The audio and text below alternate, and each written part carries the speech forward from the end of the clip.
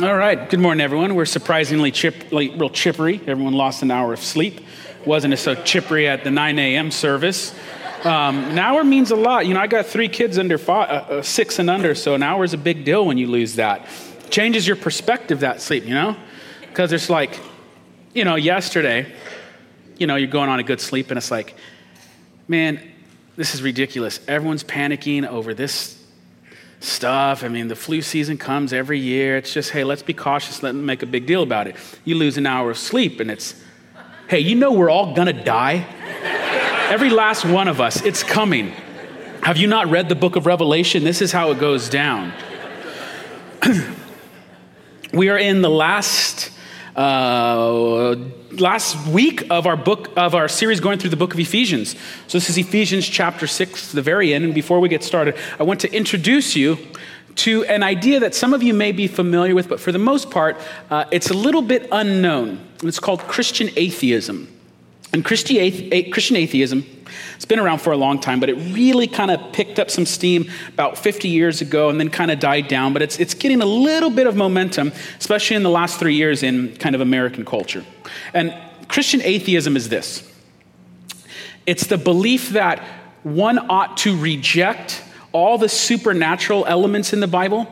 So, you know, we don't buy into angels, demons, certainly not a Satan figure. We're not praying for miracles. In fact, we may not even pray. So we're going to get rid of all the supernatural elements, but we still think the teachings, particularly the ethical and moral teachings of Jesus, are good for people and good for humanity.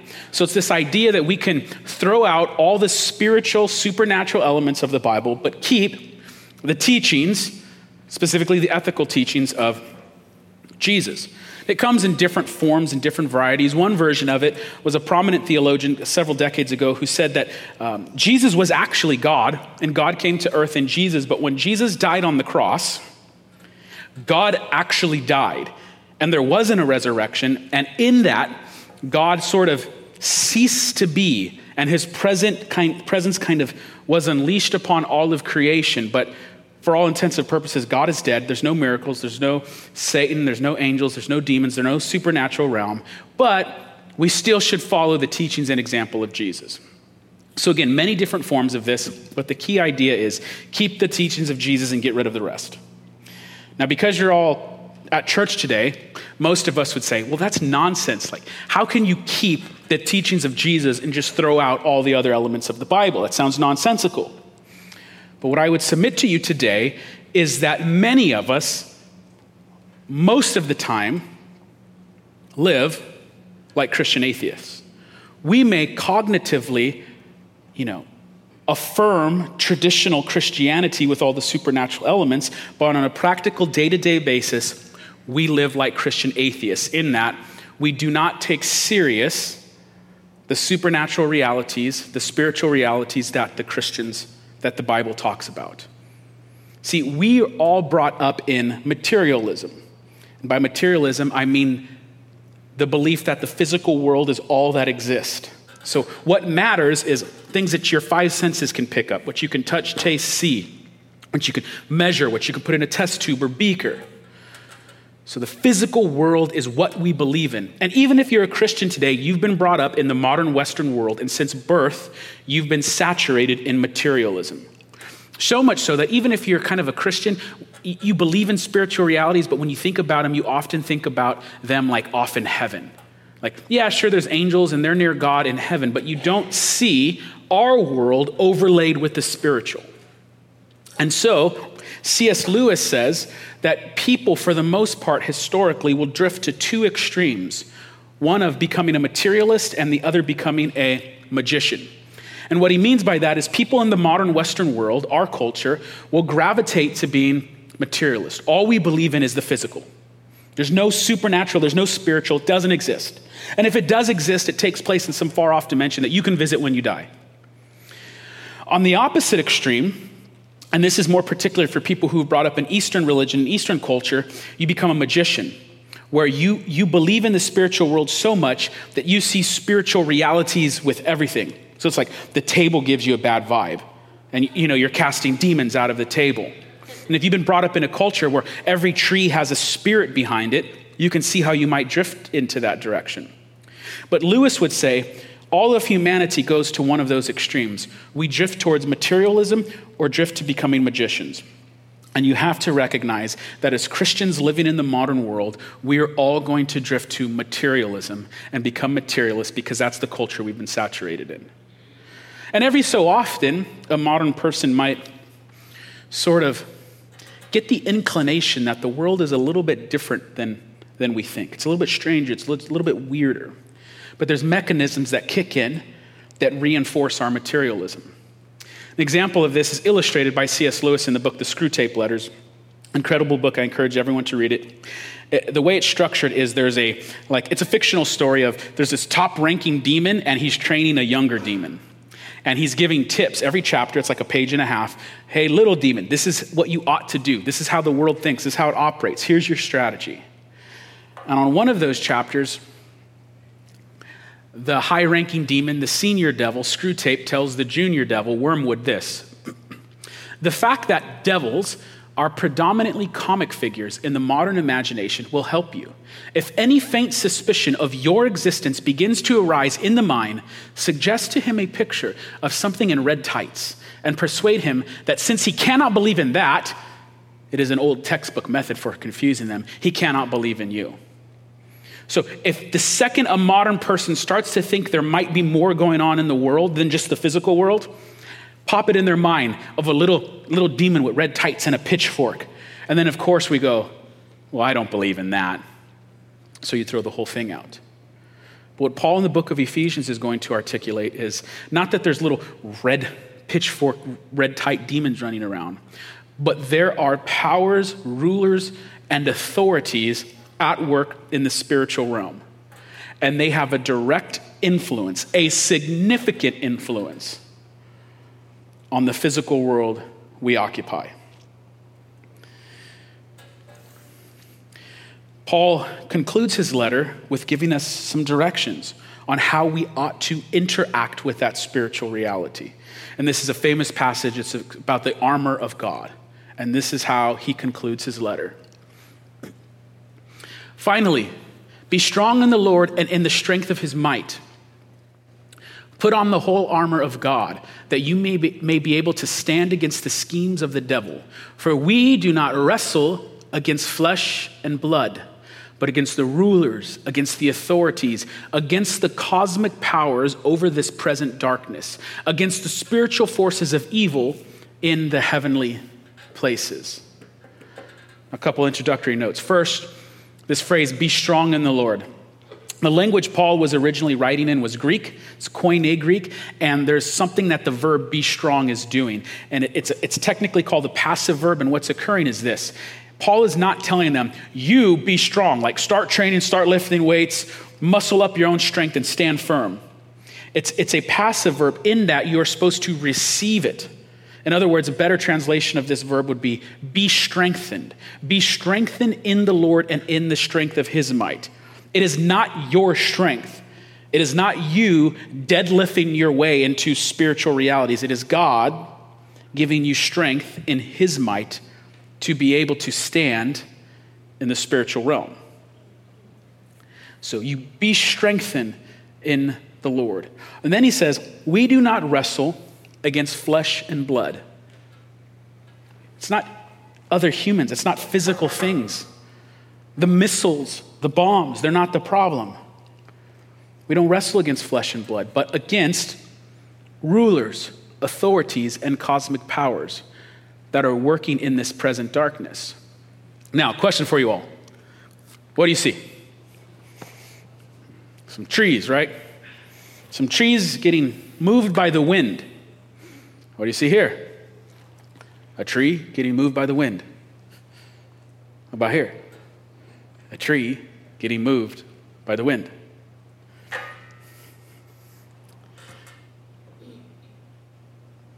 Trees are moved by the wind. It is not the wind that is moved by the trees. The trees don't move the wind. Wind moves the trees. One of my professors says this. Dr. Len Sweet says, the greatest mistake of the church today is the belief that it's the trees that move the wind. The notion that the most powerful forces in the world are physical, material, tangible, visible forces. It's not the trees that move the wind. It's the wind that moves the trees. See, modern Western people believe the most powerful forces in the world are physical, material, tangible, things you could touch, taste, and see. But the scriptures will tell you there are other forces at work. And it's the wind that moves the trees. And because of this, Paul says there are powers at work. Now again, the temptation here is he's talking about demons. And if he's talking about demons, those are the little Satan's little henchmen. There's those two little creatures in Nacho Libre. You know what I'm talking about? They're called like the devil's henchmen or something like that. And they run around like bite you at your ankles and stuff. It's like, yeah, those little demons, right? The Bible doesn't speak like that. It speaks in terms of very powerful supernatural beings. And Paul calls them powers, rulers, and authorities. And there appears to be some hierarchical structure, but Paul doesn't seem concerned to tell us how that works. He's not like, okay, know that the rulers are the captains, the authorities are the generals, and the top dog are the cosmic powers. And there's three of them. One's located in North America. He doesn't talk like that. But he lets you know that there are very powerful forces, beings in the spiritual realm, that are at war with God and his people. And so you are not intended to picture a little demon with red tights running around with a pitchfork. You are supposed to picture cosmic powers at work in the world. And for those of you who are kind of like into conspiracy theories, ain't nothing more conspiracy theory than this. Because whoever you think is running the show behind the scenes, whoever you think is like, because conspiracy theories is like, there's always some secret person that's moving the puppets on the world stage. It's like, no. You got to understand how deep this goes. Behind the curtain and the veil of the physical world, there exist beings that are pulling the strings. And Paul says you better be aware of this. And this is what you ought to do in light of it. Therefore, take up the whole armor of God, that you may be able to withstand in the evil day. And having done all to stand firm, stand therefore. I stopped right there because I like this. There's a repetition here. There's a rhythm. And Paul has already mentioned stand, but in just this short section, he does it 3 times again. Listen to it. You better take up the whole armor of God so that you may be able to withstand in the evil day, having done all to stand firm. Stand, therefore. Do you feel that? Stand, stand, stand. Stand up. Prepare yourself. There's a reality here. And when you've done all to stand, therefore stand firm. And how do we do that? With the armor of God. Now, brief introduction to the armor of God. Oftentimes, there's a temptation to map all the pieces of the armor of God upon a Roman soldier. And it typically looks something like this. You say, Paul talks about a shield, a breastplate, a helmet, some sandals or some boots, and he's talking about them, and he's having them correspond to different pieces of a Roman soldier's armor. And certainly Paul's in the first century, Rome is in charge, and so people might have been thinking of a Roman soldier for an image as Paul talks about the armor of God. But Paul is a Jewish thinker. He's saturated in the Old Testament. And 95% of the time when Paul is using image and metaphor, he's grounded in the Old Testament. And so it's a mistake to ground our imagery of the armor of God in a Roman soldier's outfit. It's more accurate to ground it in the images of the Old Testament because Paul has specific verses in mind that he's alluding to. And the rest of this chapter is soaked in the book of Isaiah. The images, the metaphors, it's like Paul has the scroll of Isaiah opened as he's writing Ephesians. So I'll show you where Paul gets his armor of God stuff from. In Isaiah 59, the prophet says, "Therefore, justice is far from us, and righteousness does not overtake us. We hope for light and behold darkness, and for brightness, but we walk in the gloom." In other words, evil and darkness overtake the land. The people are looking for righteousness, for something, but it's not there, only darkness. Justice is turned back, and righteousness stands far away, for truth has stumbled in the public squares, and uprightness cannot enter. Truth is lacking, and he who departs from evil makes himself a prey. The Lord saw it, and it displeased him. There was no justice. God looks down, pure evil, no justice, and it displeases God. He saw that there was no man and wondered that there was no one to intercede. God looks down and he looks for a human. Who's going to do something about this? No one. He finds no one, just darkness. Line 3, then his own arm brought him salvation and his righteousness upheld him. God looks down, he can't find anybody, so he says, I'm going to come do it myself. And this is how it's described. He put on righteousness as a breastplate and a helmet of salvation on his head. He put on garments of vengeance for clothing. And if you've been at a church a long time, you know that is the direct quote for the armor of God, the breastplate of righteousness and the helmet of salvation, which we'll get to in a moment. So in Isaiah, what's occurring? Evil and darkness, no one fights the good fight. God himself comes and he wears the breastplate of righteousness and puts on the helmet of salvation and then clothes himself with garments of vengeance. He's going to battle. Paul in Ephesians 6, in light of the spiritual reality, says, "Stand therefore, having fastened on the belt of truth, having put on the breastplate of righteousness, and as shoes for your feet, having put on the readiness given by the gospel of peace." So first, there's a breastplate of righteousness again. But who wore it in Isaiah? God did. In Ephesians, Paul says, no, now you put on the breastplate of righteousness. And the question is in what sense can a Christian put on the breastplate of righteousness? Because, if you read throughout Scripture, especially if you read in the book of Isaiah, is anyone righteous? No, not one. But the mystery of the gospel, according to Paul, is that by faith, you receive a righteousness that is not your own. God counts you or credits your account as righteous in the present. So what used to be armor for God, the breastplate of righteousness, is now guarding your chest as well. Secondly, it says, fasten on the belt of truth. Literally, this is gird up your loins with truth. Doesn't even say the word belt. It's like truth. And there's a temptation here also with kind of the Roman armor where you say, okay, why is it the belt that's truth? Why couldn't the helmet be truth? And why could it have been the belt of salvation?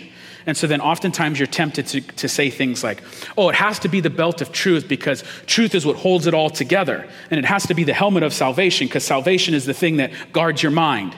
And there's a temptation to go down that trail, and that's not how this works. What Paul is doing is something a little bit more simple than that. He's taking the new life of the Christian. This, I already talked about this, Ephesians 4:24. The new Christian ought to look a certain way, and he ought to walk in a certain manner. And the new Christian, the new identity is one of righteousness and faithfulness. It's one of peace. It's one of salvation. And so Paul takes the attributes of the new life of the new Christian and maps them onto these armor pieces. But you can kind of get led down a road you don't want to go down if you try and start figuring out, well, why is it truth that you have to? It doesn't work that way. And we know this because in 1 Thessalonians chapter 5, verse 22, Paul calls the breastplate of love and faith. So it's not like the breastplate has to be righteousness. That's not what is going on here. The third armor he gives in this section is the shoes. Verse 15, as shoes for your feet, having put on the readiness given by the gospel of peace. And oftentimes, again, you might have heard something like this, where it's, in the Roman Empire, the sandals that the Roman soldiers wore were like sandal boots, and they had cleats on them, because Paul's telling you to stand firm. And so the Roman soldier would dig his cleats into the ground and be ready for battle. Paul has Jewish images in his mind. So when you hear about sandals or boots or feet bringing gospel or good news, does your mind go anywhere? Especially if you've been Christian a long time, you've been reading the Bible a long time. Where does it go? It goes like everything in Ephesians 6 to Isaiah.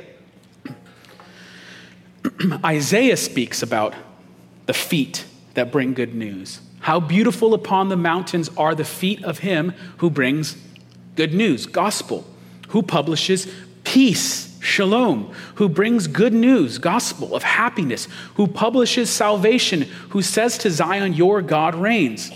In Isaiah, the prophet spoke of a day where God himself would be king. And when that happens, good news, gospel, would go out into the whole world. So what is Paul doing here? He's saying that's what's occurring. As shoes for your feet, having put on readiness given by the gospel of peace. Now, this is interesting because if you were to go to battle, would one of your weapons or garment be peace? No. Right? I want to bring the best weapons. I'm not going to go try to fight. I'm not going to go pick a fight and be like, my feet are peace. I mean you no harm. I'm going to be like, as soon as this guy looks away, I'm punching him. You want to attack. Get the first move in. For the Christian, part of his weapon, which is warfare, is peace. The way the Christian fights is not through earthly or militaristic weapons. It's peace. Christians bring peace. He goes on, in all circumstances, take up the shield of faith with which you can extinguish all the flaming darts of the evil one, and take the helmet of salvation and the sword of the Spirit, which is the word of God, praying at all times in the Spirit with all prayer and supplication. So 3 more pieces of armor. First, the shield of faith. Now, in the modern world, faith, the word faith in English can be tricky because we say things that make faith seem to mean believing in things that you shouldn't, or believing in things that all the odds are against. Like, oh, the Lakers are finally good. I had faith that decade would pass. And, now I had faith that the impossible would happen. They're not bad. Okay? It's like, oh, I had faith in my team. Or you can say, like, against all odds, the person had faith. As if something you believe in that you shouldn't believe in, but you keep on believing, that's faith. That's a bad definition. The word pistis for Paul, faith, it's a large word with many meanings. It means believing, it means faith, it means trust, and it also means loyalty. For instance, when you get married to someone and you say, I am going to be faithful to you, you are not saying, that means I believe in you. Like, I believe you're there, wife. I have faith. I believe in things. No, you're saying, I'm pledging my faithfulness. There's a sense of loyalty in that. And in the biblical word for faith, all of those meanings are there. Believing, trusting, and committing to being faithful. So in battle, the Christian has a shield. And that shield is trusting and having faith. And also a loyalty to the king. The good soldier on the battlefield is a loyal soldier. He's loyal. And he's those things so that he can extinguish all the flaming darts of the evil one. And the evil darts is an image of flaming arrows, which is used in ancient combat. Just absolutely devastating.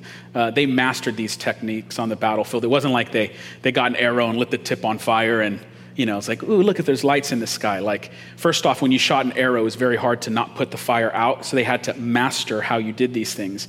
And the more they got better at it, they were able to keep these arrows on fire. And then when they hit, the arrows can explode and put some type of flammable material that you couldn't just throw water on to put out. These are deadly, absolutely deadly in ancient combat. Paul says the flaming darts come from the evil one. Now, question, who's the evil one? It's a little bit of a trick question. You've had 2,000 years of Christian history to tell you that the evil one is Satan or the devil. But 2,000 years ago, in Ephesus, who was the evil one? So in Ephesus, there's a god that's worshipped. Who's the chief goddess of Ephesus? Artemis. Majority of the converts in Ephesus would have been former worshipers of Artemis. They were in a covenant relationship with this goddess. And so for them, one of the first things that comes to their mind when they think about an evil one is Artemis. Now, how do we know this? Because Artemis is always depicted with her weapon of choice. Or she's not always depicted with her weapon of choice, but when Artemis is depicted with her weapon of choice, it's the bow and arrow. She's the one that shoots the flaming arrows. Now, so the question is Paul talking about Artemis or is he talking about Satan? This is difficult for modern people to get our minds around because we don't think in these categories. But if you ask Paul the apostle, okay, who's the evil one in Ephesus? Is it Artemis or Satan? Paul might say, yes. And then he might go on and say, no, you got to understand some things. Artemis isn't real. Artemis doesn't exist. We know that all the gods and goddesses of the Roman pantheon aren't real. They're not real. So it's not that big of a deal when someone sacrifices to an idol because the idol isn't real. But you better watch out because when you sacrifice to an idol, you're sacrificing to something real. Does that sound confusing? I just did that on purpose because that's how Paul talks about it. It's like, oh man, Artemis isn't real. But don't you know that when you sacrifice to those idols, you are sacrificing to spiritual beings? I'm like, what? See, in the Old and New Testament, it becomes abundantly clear that false religions and false gods are not real. However, there are spiritual realities and beings behind the philosophies and ideology and theologies that animate those religious systems. I'll give you an example. So, was there a God over Nazism? No, there's no, it's just an ideology. If you buy into Nazi ideology, it's just an ideology. There's no God behind it. And Paul would say, yes, there's no God behind Nazi ideology. But he would also say, don't you know that when you participate in Nazi ideology, you are participating in the doctrine of demons? Because there are spiritual realities and beings that animate, that give power to the false teachings of this world. So, are the flaming darts from Artemis? No. But are they from something demonic that lies behind Artemis? Paul would say yes. And as modern people, we've been trained not to think like this. But you better believe that whole cultures become blinded to what's actually taking place behind the scenes.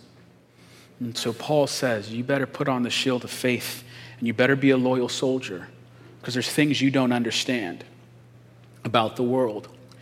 Then he says, take the helmet of salvation. Remember that? That was Isaiah. The helmet of salvation. You put that on. You know who you are and who you belong to. That'll make you live differently. If you know who you are and who you belong to and where you're going, you'll live this life differently. Lastly, he says, take the sword of the Spirit, which is the word of God. It's the only weapon in the armor is the sword. And what's the weapon supposed to do? It's supposed to preach the word of God, the gospel and the written word of Jesus. When Jesus is tempted by Satan in the desert, what does he do? He quotes Bible verses back to Satan. So you have these attributes that you're supposed to put on. Remember Ephesians 4, put on the new clothing. Now Paul's saying, put on the armor. Righteousness, peace, faith, fullness. Take the sword of the Spirit, which is the word of God, and this is how you engage in these realities. he closes the book by saying, to that end, keep alert with all perseverance, making supplication for all the saints and also for me, that words may be given to me in opening my mouth boldly to proclaim the mystery of the gospel, for which I am an ambassador in chains, that I may declare it boldly as I ought to speak. I underline, I am an ambassador in chains, because one of the things about the ancient world and the modern world is if an ambassador goes to a nation, he's supposed to be treated a certain way. Even if you're not friends with the ambassador's nation, you treat the ambassador peacefully. You may say, hey, we're going to go to war with you, but you still send the ambassador back. What Paul is doing is he's saying, man, do you understand the evil kingdom you're up against? I'm an ambassador of God's kingdom. And even though I am an ambassador of God's kingdom, I find myself in chains. And he would have been literally chained to a Roman guard. And what Paul is saying, I may be chained to a Roman guard, but that Roman God who has flogged me is not my enemy. He's not my enemy. I do not wrestle against flesh and blood. I wrestle against things behind that. The Roman guard is not my enemy. Lastly, he says, so that you also may know how I am and what I am doing, Tychicus, the beloved brother and faithful minister in the Lord, will tell you everything. I have sent him to you for this very purpose, that you may know how we are and that he may encourage your hearts. Peace be to the brothers and love with faith from God the Father and the Lord Jesus Christ. Grace be with all who love our Lord Jesus Christ with love incorruptible. The book of Ephesians, concluding with teaching you how to dress for the spiritual war, for the spiritual battle. Now, a few things coming out of this. First, and we just touched on this, first and foremost, incredibly important for today. Human beings are not the enemy. Human beings are not the enemy. See, we can get tricked into believing this. And we get all flustered and angry, and we think this group or this people, they're the real enemy, and we need to take them out. The Christian doesn't fight like that. He doesn't think like that. The Christian understands that human beings are like prisoners of war. They've been blinded. Or they're like soldiers who believe the propaganda of the state. And they're serving the enemy, or maybe they're a POW of the enemy, a prisoner of the enemy.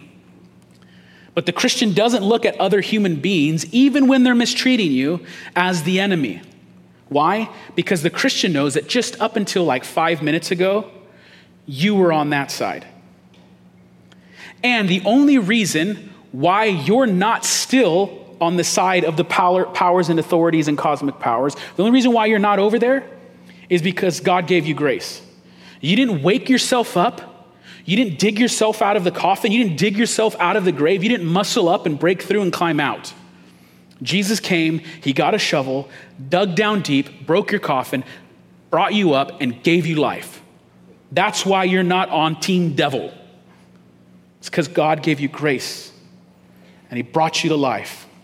So as a Christian, you don't get to look down upon any other human beings. You don't get to say, that person is the enemy. Because we do not wrestle against flesh and blood, but as Christians, we wrestle against the rulers, the powers, and the authorities who rule this present darkness. And that's a word our culture and the church needs to hear. You don't have enemies that are other human beings. There are people just like you who were just like you up until like 5 minutes ago, when God gave you grace. And that makes every interaction you have differently. Every interaction is different. And, for us, honestly, that's easy. It's pretty easy. Because the worst an enemy can do for us, do to us, is talk bad about us online. Or maybe in the workplace, get you in trouble, get you fired at worst. For Paul, it can get you killed. For the Christians, it might land you on a cross. Paul is saying this, chained to a Roman guard. Roman guards have literally crucified some of Paul's friends. Roman guards have burnt his friends alive. And he says, they're not the enemy. I don't wrestle against them. I wrestle against the unseen. Second, we have to remember that those who appear to be enemies are not only enemies, or they're not just not enemies, but they're captured. And the people who have captured them hate them just as much as they hate us. So C.S. Lewis, in the Hideous Strength part of his Space trilogy, he says this: in fighting those who serve devils, one always has this on one side. Their masters hate them as much as they hate us.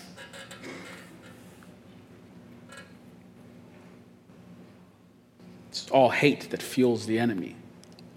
Now the question arises, and I'm not going to spin long here because the Bible doesn't spin long here. How does the demonic interfere? How do they tempt us? Like, you ever wondered how that works? Like, could a demon do this or could he do that? And I'm here to say the Bible isn't really concerned with that question. The Bible's more concerned that you're being faithful, that you're in prayer, that you're reading God's word. And it's like by doing all these things, you're going to be okay. But briefly, there's hints at what the enemy can do. And even when there's these hints, they're not even mapped out. They're not even fully explained. They're just said in passing. So for instance, in Matthew 4, Jesus is presented the kingdoms of the world by Satan. And it's like, well, how do you picture the kingdoms of the world? Well, obviously it wasn't like Satan took Jesus up really high and then had him go around the globe and say, look at all the kingdoms of this world. There's an image that's there. And so does that mean the demonic can put an image in your head? I don't know. But in Matthew 4, there might be a hint of it, an injecting of an image into our minds or something enticing to be sinful. Ephesians 4:27, it seems to appear that they could exploit a sinful tendency, such as anger. Don't let anger go down. Don't let the sun go down on your anger. You give room for the devil. How does that work? It doesn't say. 2 Corinthians 12:7, afflicting us with a physical illness or condition.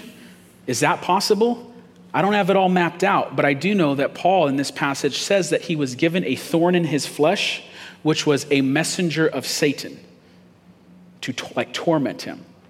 Was that a physical sick? I don't know if it was physical. Was it like headaches? Was it some type of depression? I don't know. But there appears to be something in 2 Corinthians that's possible. In Acts 5:3, people are enticed to lie. And then this last one, which we're going to close on, this is what I think is the most important and overlooked element. Inspiring false doctrine and bad theology. We often think of the little demon in red tights, and he's got a little pitchfork, and he's going, man, I'm going to get Homer to be frustrated today and be angry. And it's like, sure, maybe there is some personal temptation that the scriptures talk about. But the Bible talks more about the ideologies, the philosophies, the theologies, the arguments that the demonic makes to deceive not just individuals, but the nations. And that makes sense, right? Like if you're trying to wage war on God's people, you're not going to try to get Drew Dowler to be cranky this morning. Far too easy of a task. He works with me. You're going to go, how can I deceive a whole culture or a nation? Go back to Nazi ideology. It's the doctrine of demons. And you invent an ideology that sounds good, that all of a sudden you get whole people groups to believe. And now all of a sudden you don't have one person deceived, you have the nation, a culture. And then what's even crazier is you don't have people not only accepting evil, you have people cheering evil. And so you have to develop your knowledge of the Word of God to guard against all the stuff that's going on. And see, this stuff appears in different cultures in different ways. So this culture may be demonically attacked in this area. There may be a false teaching in this culture. There may be a false teaching in this culture. But every culture, there's some type of strategy at work. So like in our culture, I'll give you an example. Some of you might have seen this. Now, before I get into this, no, I won't even say that. there's been viral videos circulating. There's been several of them, in which some of them take place in a library, some of them take place like in a restaurant. The one I'll talk about took place in a restaurant, and the other one took place in a library. The one in the restaurant was a picture of a video of a 4, 5, 6-year-old girl, and everyone around is clapping and cheering as a man who is dressed in drag dances before her in a sexualized manner. Okay, now hear me on this. First off, I'm conservative theologically, but I'm not even talking about this right now. I'm just talking about sexualizing children. Not talking about sexual identity, any of this stuff. I'm just talking about the idea that you are going to dance in a sexual manner for a child. The other one was in a library where a person in drag taught children how to twerk. And if you don't know what twerking is, God bless you. But it's something that's sexualized. Now you may be saying, man, that's so demonic. I mean, we have people trying to sexualize children. You say that's so demonic. There's always going to be anomalies in every culture where someone goes, man, I think that's a good idea, and do something inappropriate. You know that, right? Like there's always going to be people that do stuff like that. I don't think that needed much demonic help. I'll tell you how the kingdom of Satan works. It's not to get someone to twerk in front of a child. It's to have that video go viral and not only have a room of people, but the nation clapping and applauding if this is some virtuous, brave thing to teach children. Let's all applaud evil as if it's good. People do evil stuff all the time, but if you can convince a whole nation to applaud evil, that's how the rulers, powers, and authorities work. And do you not see this stuff taking place in our culture on many different fronts? Where you're just going, how could people, how could you be okay with this? There's current discussion right now that and again, cards on the table again, I'm pro-life, big time pro-life, okay? You got to cheer. And some of you here, you're not, okay? Doesn't matter. We're having a discussion in this country that if a child survives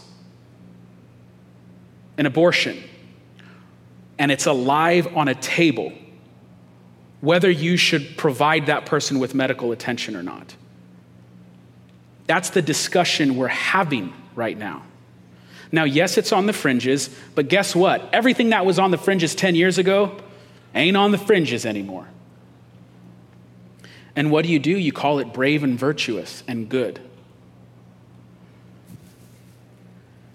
It's evil, and we're going to applaud it. See, I need you to picture like a city with a city wall. And let's say the city wall is your Christian theology and teaching, okay? And the city wall protects the city. And let's say the city wall, your Christian theology is good in all these places, but the enemy is attacking one particular area, right? It's attacking right here. This is where the enemy is attacking.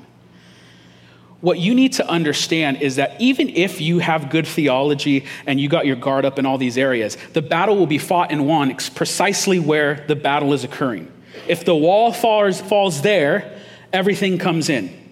The enemy comes in and destroys the inside. So it's precisely where the battle is most hot, where the soldier of Christ has to be most loyal and faithful. Because you could say, oh, I'm faithful on this side. Man, there's no fight going on there. Like, I believe in the doctrine of the Trinity and I stand firm by it. On a daily basis, no one is tempting you to not believe the doctrine of the Trinity. But where are the hot spots of our culture? And where is the church just kind of biting quiet? It's there that matters. Martin Luther says this.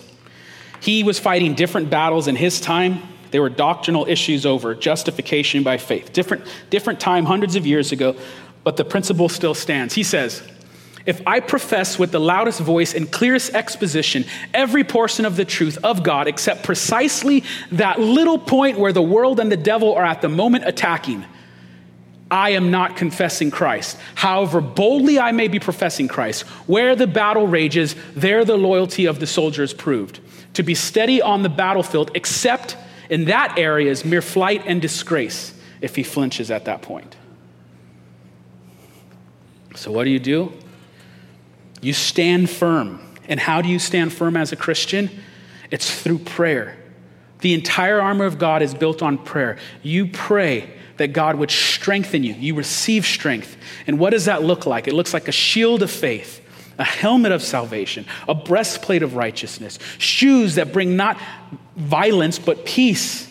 And your weapon is the sword of the Spirit, the word of God. And through all of those and through prayer, you can stand firm and fight the good fight. And you better be putting that stuff on, and you better be praying, because you will not be faithful on the front lines if you're not. And lastly, as we close, remember, people are not the enemy. You don't wrestle against flesh and blood. You don't use earthly weapons to fight a spiritual battle. So remember, how did God come in the book of Isaiah? God comes down and he sees the evil. No one's going to take it out. I'm going to put on the breastplate of righteousness. I'm going to put on the helmet of salvation. I'm going to put the garments of vengeance on, and I'm going to go take this evil out. And sometimes God does that. He shows up as the divine warrior to eliminate evil. But in order to save human beings, he didn't show up as the divine warrior to kill his enemies, because then we would all be dead. So what weapons did he bring to the fight of all fights? He didn't. He takes off the breastplate of righteousness. He takes off the helmet of salvation. He takes off his shoes. He tells Peter, put down your sword. He takes off his robe and is nailed crucified to a Roman cross. Because if you are going to win the spiritual battle, that can't be fought with earthly weapons. And so the Son of God comes not with fire and lightning and thunder. He comes as the suffering servant of Isaiah to die on our behalf. And so Christians, do you know your weapons? Do you know how you ought to fight? Do you know who your enemy is? Are you suiting up? Are you on the front lines where it matters? As we close, I'd just like us to pray and reflect on this. Namely, am I living like a materialist? Do I live like a materialist? And maybe some of you, your temptation is to live like the magician.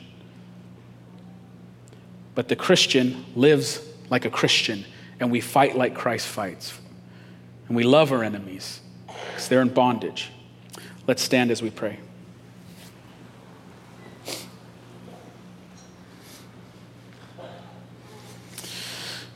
Lord, we look to your example and the work of your Son on the cross.